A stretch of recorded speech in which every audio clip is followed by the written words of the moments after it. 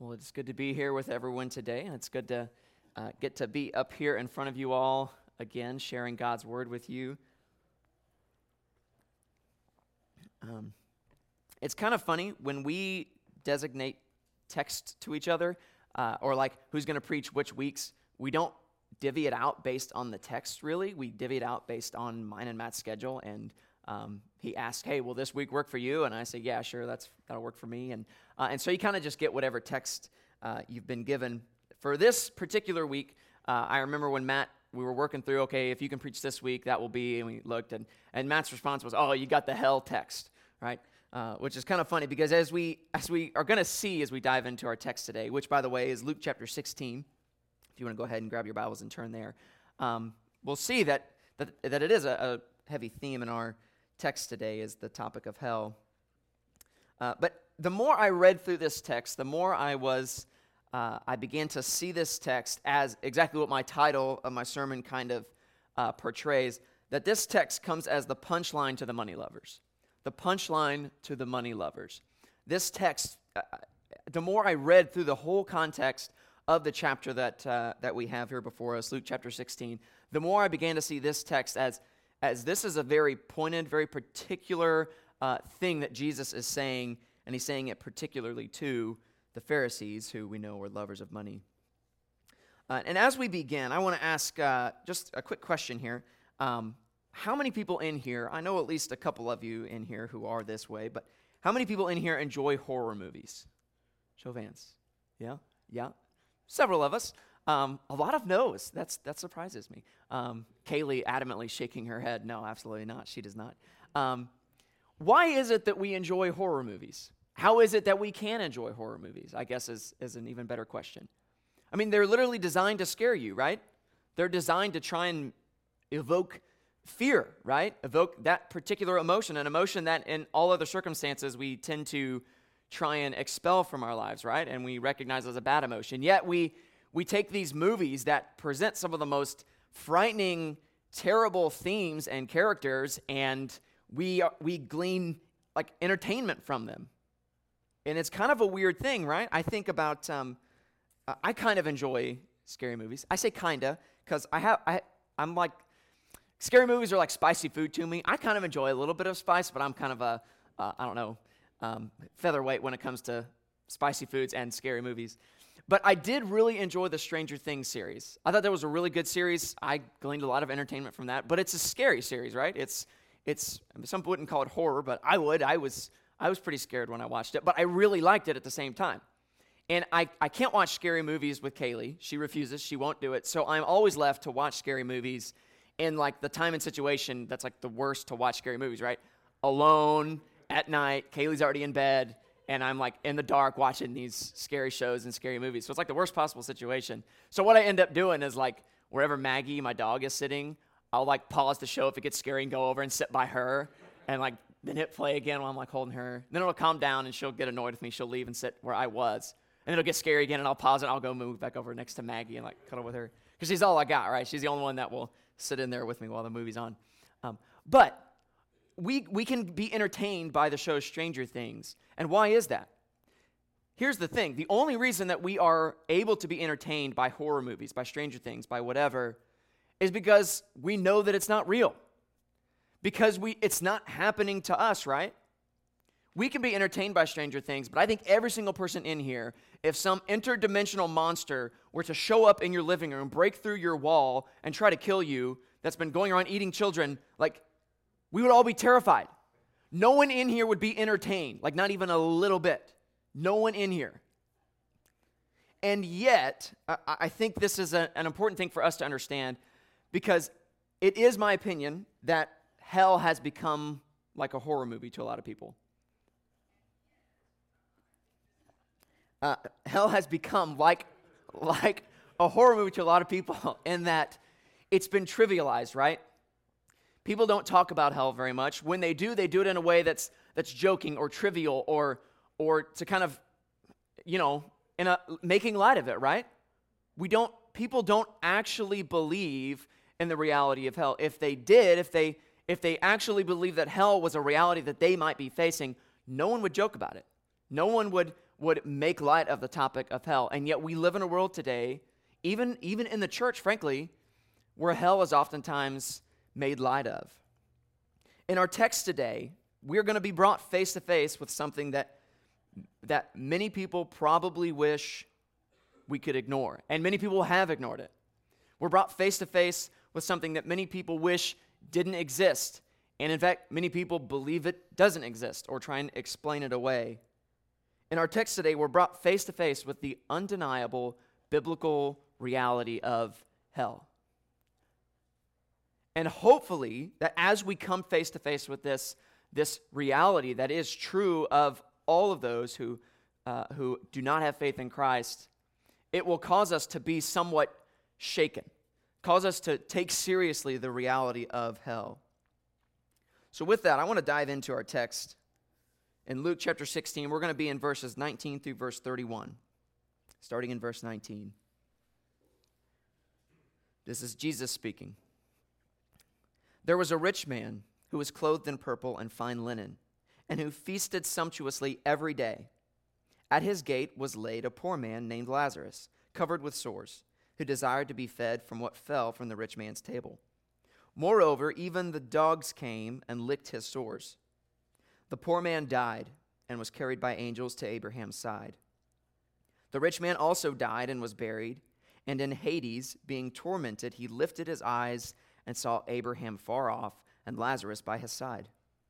And he called out, Father Abraham, have mercy on me, and send Lazarus to dip the end of his finger in water and cool my tongue, for I am in anguish in this flame.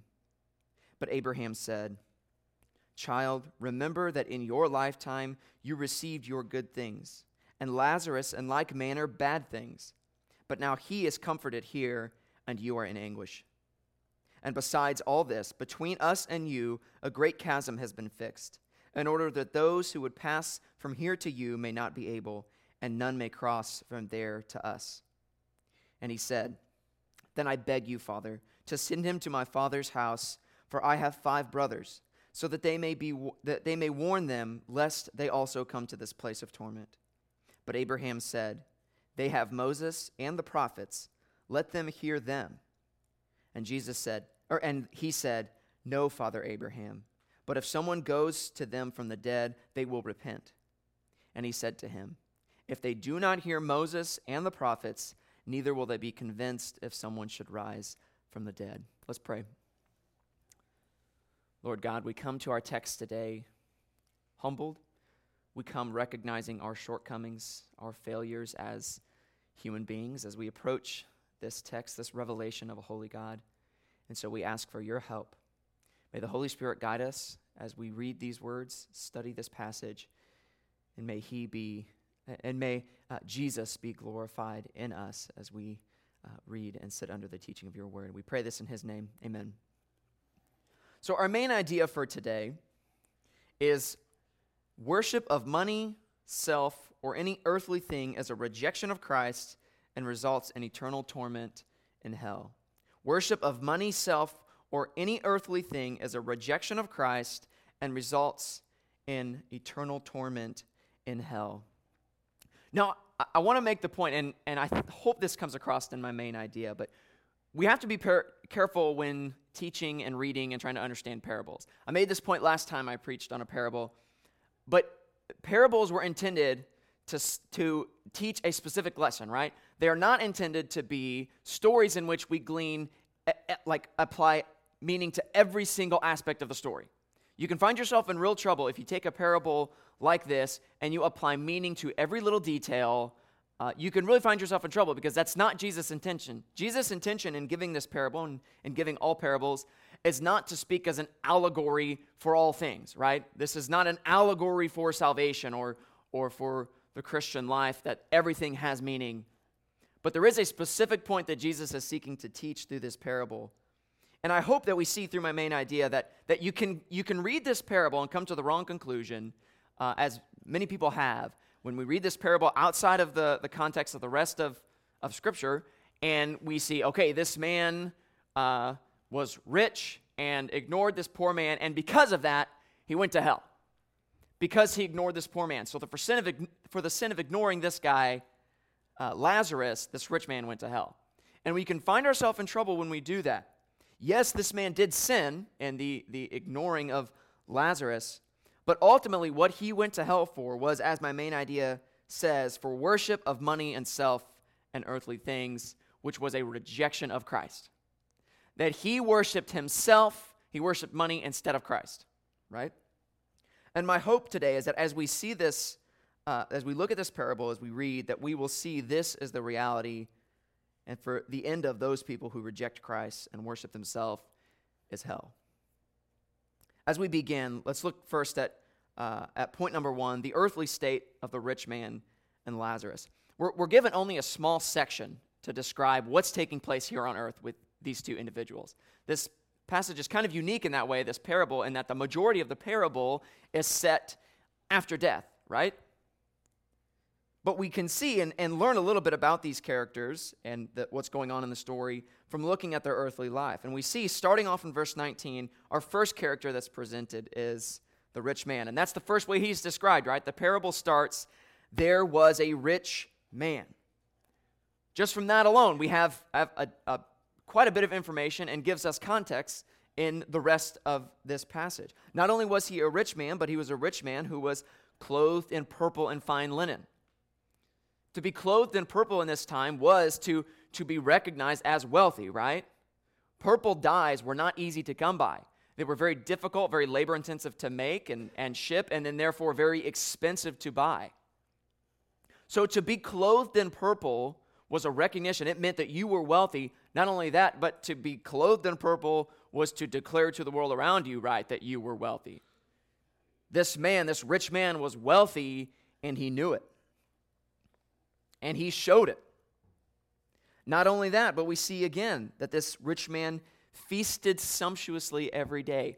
All of these things pointing to kind of what people want in this life, right? What people want in the world. He was rich. He had nice clothes. He feasted every day. To feast in this time, this man who was feasting means he had the best of foods. One commentator notes that this probably is indicating that this man ate meat all the time. The average Jew in this time would be lucky to eat meat once a week, because meat was not an easy commodity to come by. It was not like it is today, where we can just go to the supermarket, pick up meat. Did you know you can go to Dollar Tree right now and buy steak? I mean, if you didn't know that. I mean, I can't guarantee the quality of the steak, but they sell these really thin ribeyes in their frozen section. You can go and pay $1 right now from the Dollar Tree and buy a steak. Not so with the people in this time. And yet this man was feasting on meat daily. Feasting. All of these things are meant to point us to the reality, the fact that this man was wealthy. He was well off. And when the Pharisees who were listening to Jesus tell this parable, when they are hearing this, most likely what they're thinking is, this man must have been a good Jew. Because this is what happens when you're a good Jew. You're blessed by God. And to be blessed by God means that you are rich, you're wealthy. It means that you have the things that you want. Earthly wealth, earthly blessings in the eyes of the Pharisees, earthly riches was in the eyes of the Pharisees a sign of God's blessing. So to them, as we've gotten this far, verse 19, they would have heard, all right, in this story we have ourselves a good Jew, as demonstrated by the fact that he is wealthy, that he feasts every day, dresses in purple, just like us, right? They would have likely heard the story of this man and thought, yeah, purple, yeah, that's all right, a good Jew. Good Jew, he's doing what he's supposed to be doing. The second character that we have presented in verse 20 and 21 is the complete opposite. In verse 20, we see that this man was a poor man. He was poor. He had very little. In fact, he had nothing. We see that he has been given a name, though, that his name is Lazarus. And we need to recognize again, when a name is given in a parable, there is almost always significance attached to that name. Jesus calls this man Lazarus, a name that means helped by God. Helped by God. And once again, upon hearing this, and the rest of the description of this poor man, the Pharisees would have likely concluded that was a bad name. This man is not being helped by God. Look at him. He's poor. He's sick. This man isn't being helped by God. He's probably a sinner who God has rejected and is cursed with sores and with being poor. The text says that this man was laid at the gate. Notice the text doesn't say that he laid himself at the gate. The indication of this being laid at the gate, or what a word that could possibly be translated also as cast, he was cast at the gate, means that this man was probably left there by someone who couldn't even take care of him or didn't want to take care of him, laid here at this rich man's gate in hopes that this rich man would take pity on him and give him food or care. He was cast here, abandoned, covered with sores, we see, longing only for what fell from the rich man's table. In this day and age, they didn't eat with forks and knives the way we do today. The way they ate was with their hands. That's what they ate with. And what he's talking about here when he says what fell from the rich man's table is he's talking about morsels of bread that when these people would eat and their hands would get all messy, they would rip off a piece of bread and use that bread to wipe their hands of the mess on their hands after they had finished eating, and then they would throw it on the ground to be eaten by the dogs. These are the morsels with which this man desired to be fed. What they used to clean their dirty hands. That's all he wanted. Something to survive. He was this desperate in life that he would take even the crumbs that they used to wipe their hands. This is a sad and desperate situation that this man has been placed in. And he would have likely been viewed by the Pharisees and by this man who, as we are finding out, was a Jew, in fact. He would have likely been viewed as being where he belongs. Rejected, ignored, with the dogs. It says in verse 21 that, moreover, the dogs came and licked his sores. The dogs came and licked his sores. Again, how were dogs viewed in this day and age? Being licked by a dog in this time is not what we think of when we think of a dog giving licks. When we think of a dog giving like licking someone, right, it's usually a good thing, like, oh, it's our pet, right, and they're giving kisses and things like that. That's not the case here.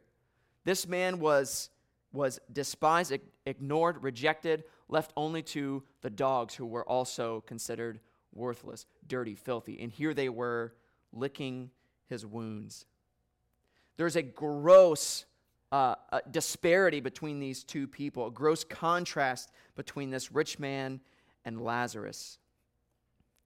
And then death strikes in verse 22. The poor man died and was carried by angels to Abraham's side. The rich man also died and was buried. So we see here, first of all, that neither one of these men were able to escape death, right?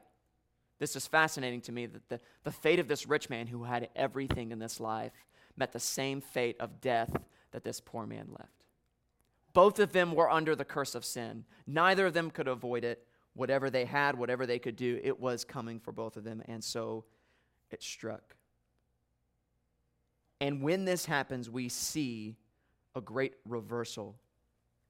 Even in the rich man's death, we see him as having more than this man.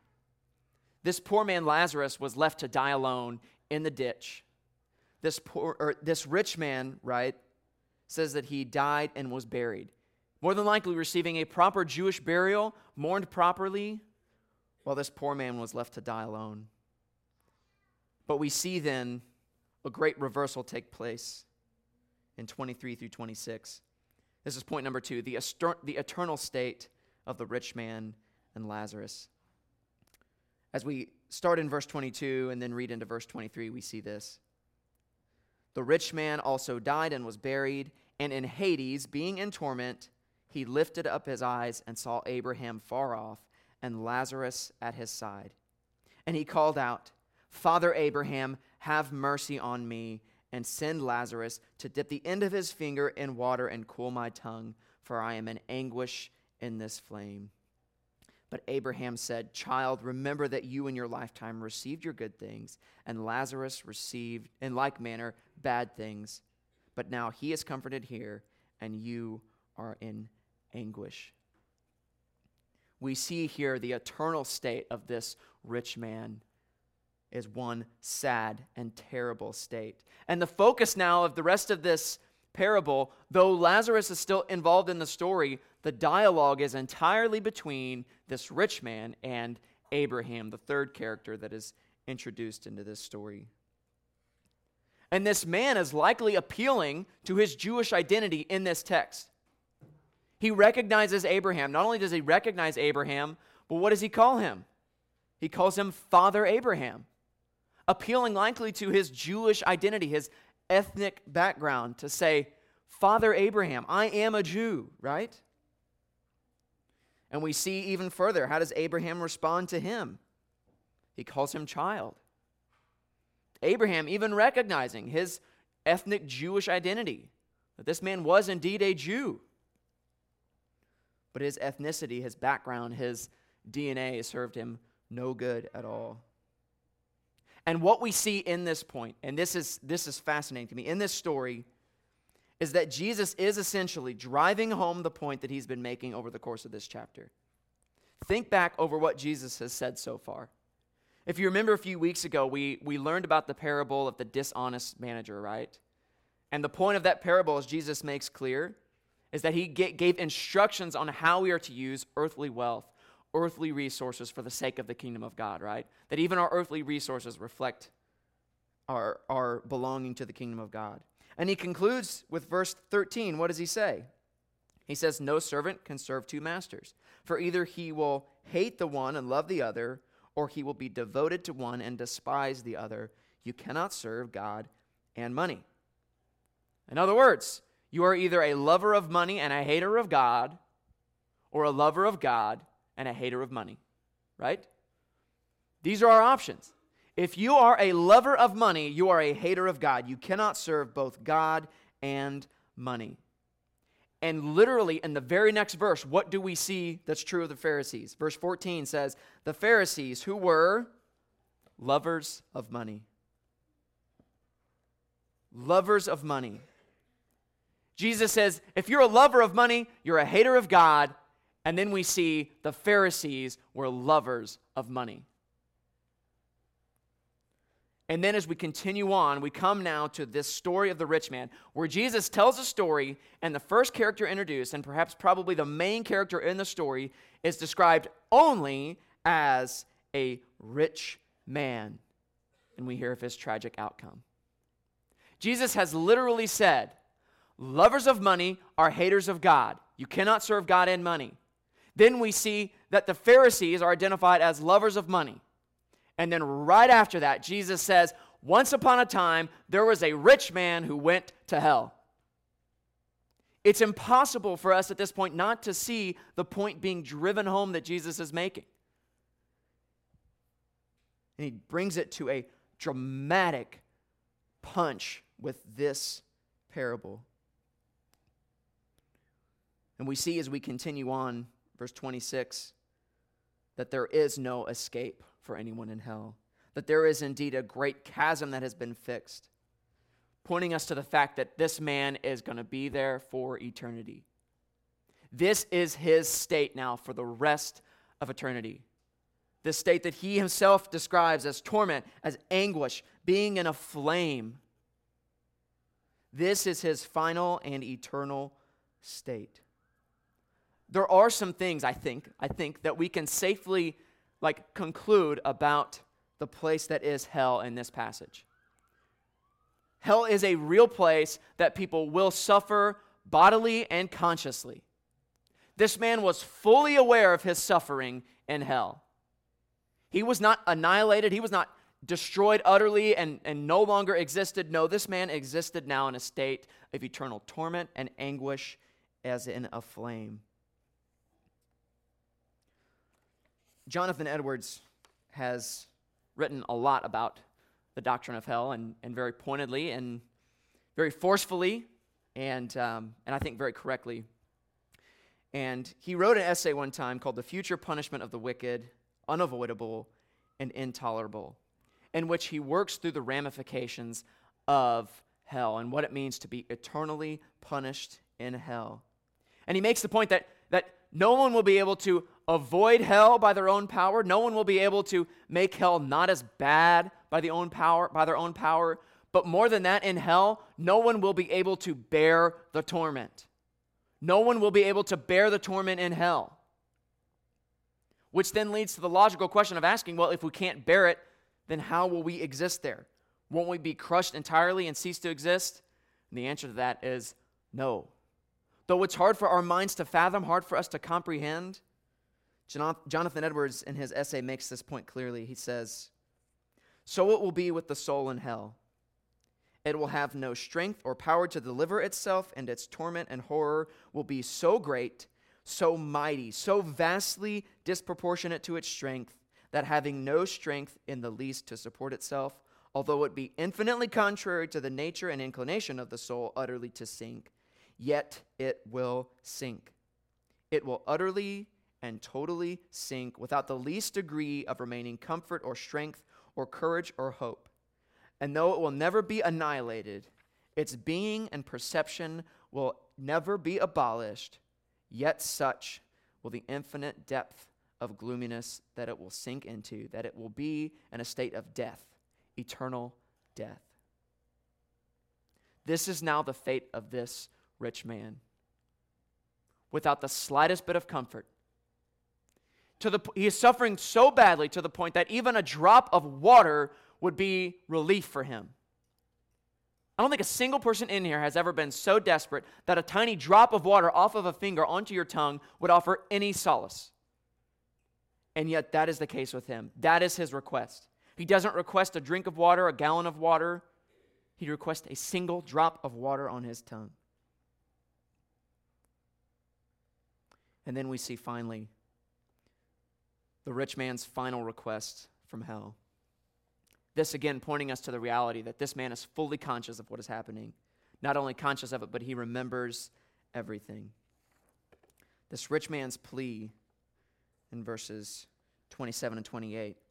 He said, "Then I beg you, Father, send him," speaking of Lazarus, "to my father's house, for I have 5 brothers, so that he may warn them, lest they come into this place of torment." I want to offer just a little side note about this section real quick, and about this passage in general. I've heard the claim made, I've heard the kind of dilemma spoken of people who hear the gospel, hear of the reality of hell, and what is necessary for us to escape hell, which is faith in Jesus Christ and repentance. And they have said, what you have just told me, if that is true, then my mother or my father or my brother or sister died apart from that and is therefore in hell.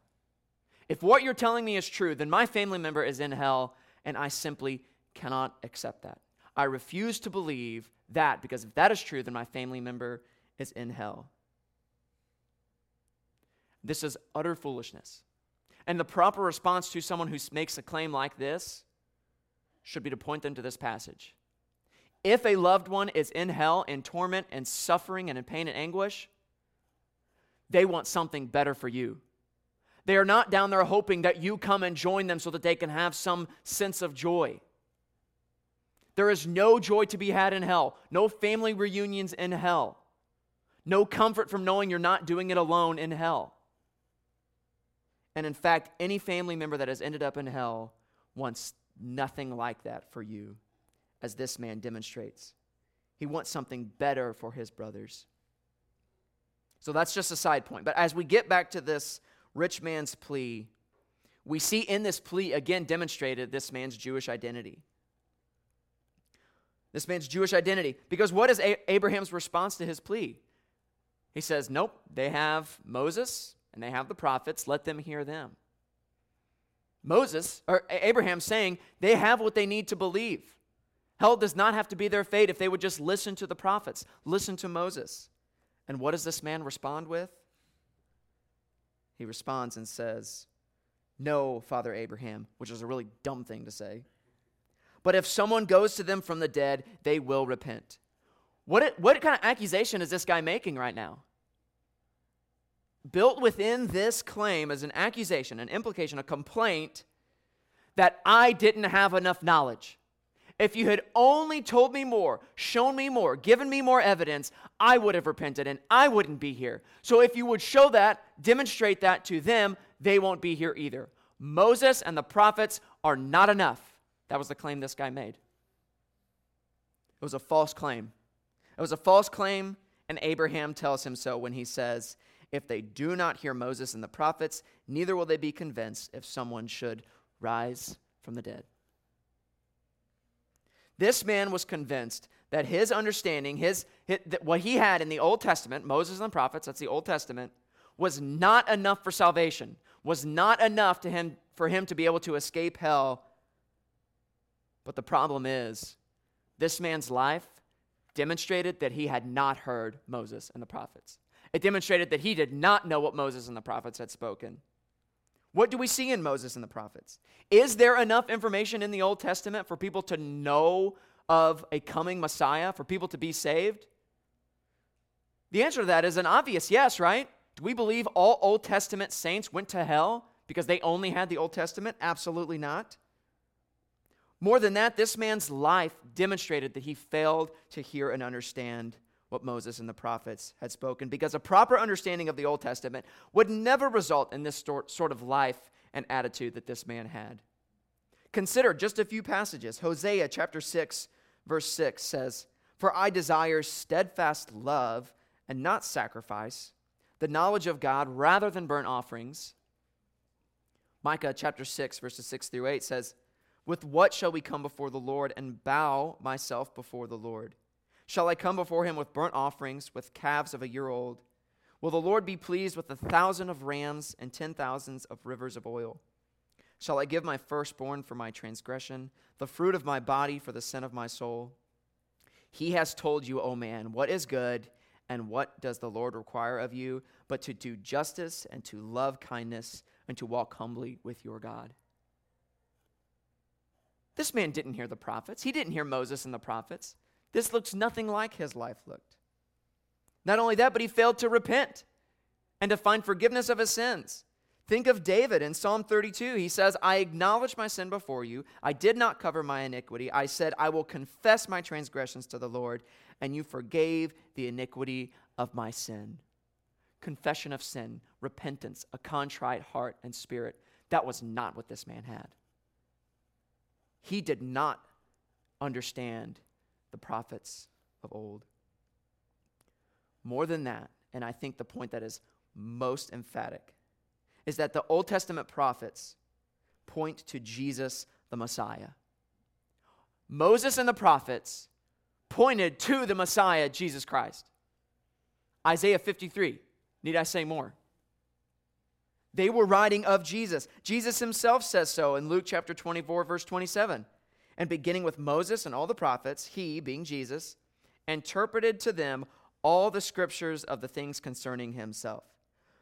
Moses and all the prophets, he interpreted to them the things concerning himself. Moses and the prophets wrote of the Messiah, of Jesus. Here's the fact of the matter. No one ever rejects the gospel due to a lack of evidence, do they? No, they don't. This man now living in hell, this rich man, was trying to meet a moral problem with an intellectual solution. If only my brothers knew more, if only I had known more, had more evidence, then I would have repented and believed. And the problem was not the message, nor was the problem the medium of the message. The problem was that their hearts were hardened. They had hardened their hearts to the gospel. They had hardened their hearts to the truth. That was why they did not hear Moses and the prophets. They had all the evidence they need. All that they needed was available to them in God's word, but because of their hardness of heart, they rejected it. This is true to this day. There's not a single soul in this world, on this planet, that if given enough evidence would only believe. No matter how much evidence you give, no matter how much apologetics you know, no matter how much you can prove that God exists, that Jesus existed, that he died on the cross, that he rose from the dead, that will not change a person's hard heart. Only the Holy Spirit can do that. Only the Word of God, along with the Holy Spirit going forth, the gospel proclaimed, is the only way that a person's heart can be changed and that they can believe. I'm not saying apologetics are not important. I think apologetics are very valuable. I think they are good for us as believers to bolster our strength, to encourage us. I think that it is important that we be able to give a defense for the hope that we have. But I saw a video recently of R.C. Sproul that a friend of mine had posted, and I loved this video. In this video, R.C. Sproul was telling a story of when he was in college, and he went to go and debate with the Atheist Club. And R.C. Sproul, even in college, was very smart, very intellectual, was able to debate with them, no problem. He makes this claim himself. He said, I can give a defense for the existence of God, a very good one, I think, and for why people should believe. But when he went to this, to meet with this atheist debate club, he said to them, I want to be upfront with you, and I want to put all my cards on the table. I don't actually believe, because of what God's word has told me in Romans chapter 1, I do not actually believe that you don't believe that God exists.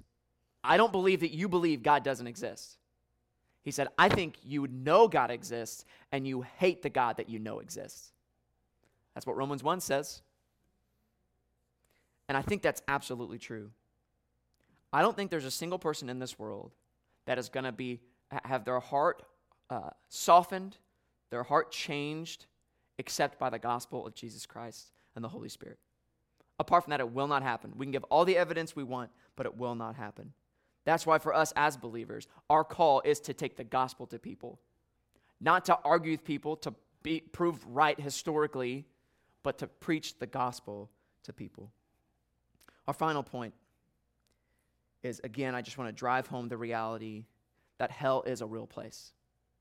The reason that we go forward and preach the gospel is because we believe that hell exists. It is a real place full of real people who suffer real punishment, real anguish, both consciously and by body and soul. It is a real reality. And we hear all these depictions of hell in Scripture, and it causes us to wonder, is hell really like that? It's described as a lake of fire, as a burning furnace. There will be weeping, gnashing of teeth. All of these descriptions that were given for hell. And the question has to be asked, are they to be taken literally? And there are some people who would take comfort in saying, well, no, they're probably not intended to be interpreted literally. Probably not. And I would probably agree with that. It's probably not an actual literal example of what hell is like. But we should take no comfort from the fact that these are not literal examples. Because the point is that whatever the example we can give for hell, whatever we can use to try and explain hell, hell is going to be far, far worse. Uncomprehendibly worse. The same way we could never give a full description of the joy that will be ours in heaven, the glories of heaven, we could never exhaust that, right? We could never exhaustively explain what joy in heaven is going to be like. And the same way we could never exhaustively explain what the torment of hell is going to be like. But it is a real place to which real people are going even this day. So as we close, I know this has been a bit of a downer sermon, and I am sorry about that. But there are applications that we must draw from this passage. First of all, we ought to survey our life. Look at our life compared to the life of the rich man. The question is not, have I ever committed the sin that he committed in order to send my soul to hell? As we started with our main idea, that's not the point. But we can look at our lives and say, does my life reflect a lover of self or a lover of God? The way I use my finances, the way I handle myself with those around me, the way I care for my neighbors, for those in need, that is a reflection of a heart that has been changed by the gospel or not been changed by the gospel. Your attitude towards your wealth, your resources, is a reflection of what you love. If you care more about your money, your wealth, keeping things for yourself rather than helping those around you, those in need, then you might love money more than yourself, more than Christ. You might love yourself more than Christ. It is good for us to ask these questions of ourselves. And then finally, the other application is that we are called as believers to warn people about hell. As I said, I think the doctrine of hell has been widely ignored in the church today. We don't like talking about it. It's not my choice to get up here and preach a sermon on hell. And when we hear sermons preached on hell, what do we say? Fire and brimstone sermon, right? As a way to kind of like brush it off, right? Oh, he's one of those fire and brimstone preachers, right? That's a label no one wants. No one wants to be labeled a fire and brimstone preacher. But do we realize that if Jesus were here today, he'd be labeled a fire and brimstone preacher? The reality is that we are called to warn people of hell. We are so quick. We act like the cross, the gospel, has erased hell entirely. Because the cross has taken place, hell no longer exists. We don't have to talk about it. We tell people of the problems in their life. We tell people of sin. And then we tell them of the good news of Jesus Christ that has come to save them. But we never tell them what is theirs if they reject it, do we? We leave hell out. We don't want to talk about hell. It seems harsh. We don't want people to think of us as the guy who talks about hell. But we have been called to warn people about hell the same way Jesus did. Because hell is a real place. It is a real place that people all around us in our workplaces and our schools are going right now. Apart from Christ, all of them are condemned. If we know someone is driving their car towards a cliff, is it loving for us to say, I think there's a better way to go. I prefer this road. Me personally, to tell you my story, I chose the other way. No, what we do is we tell them there's a cliff ahead. Don't drive off the cliff. There's a cliff. There's a world around us that is headed for hell unless we warn them of the reality of hell. And there's some who would say, well, won't they just come to Christ out of fear? Won't telling them about hell just make them scared of hell? And my answer is, shouldn't they be scared of hell? Shouldn't they want to escape this place of torment? Absolutely they should. A fear of hell is not a bad thing. That is an appropriate and right response. When we read what Jonathan Edwards writes about hell and it causes our skin to crawl, that is the right response. Never think for a moment that to warn people about hell is to be unloving, to be rude, or to be unkind. Jesus himself warned of hell. That is our call today.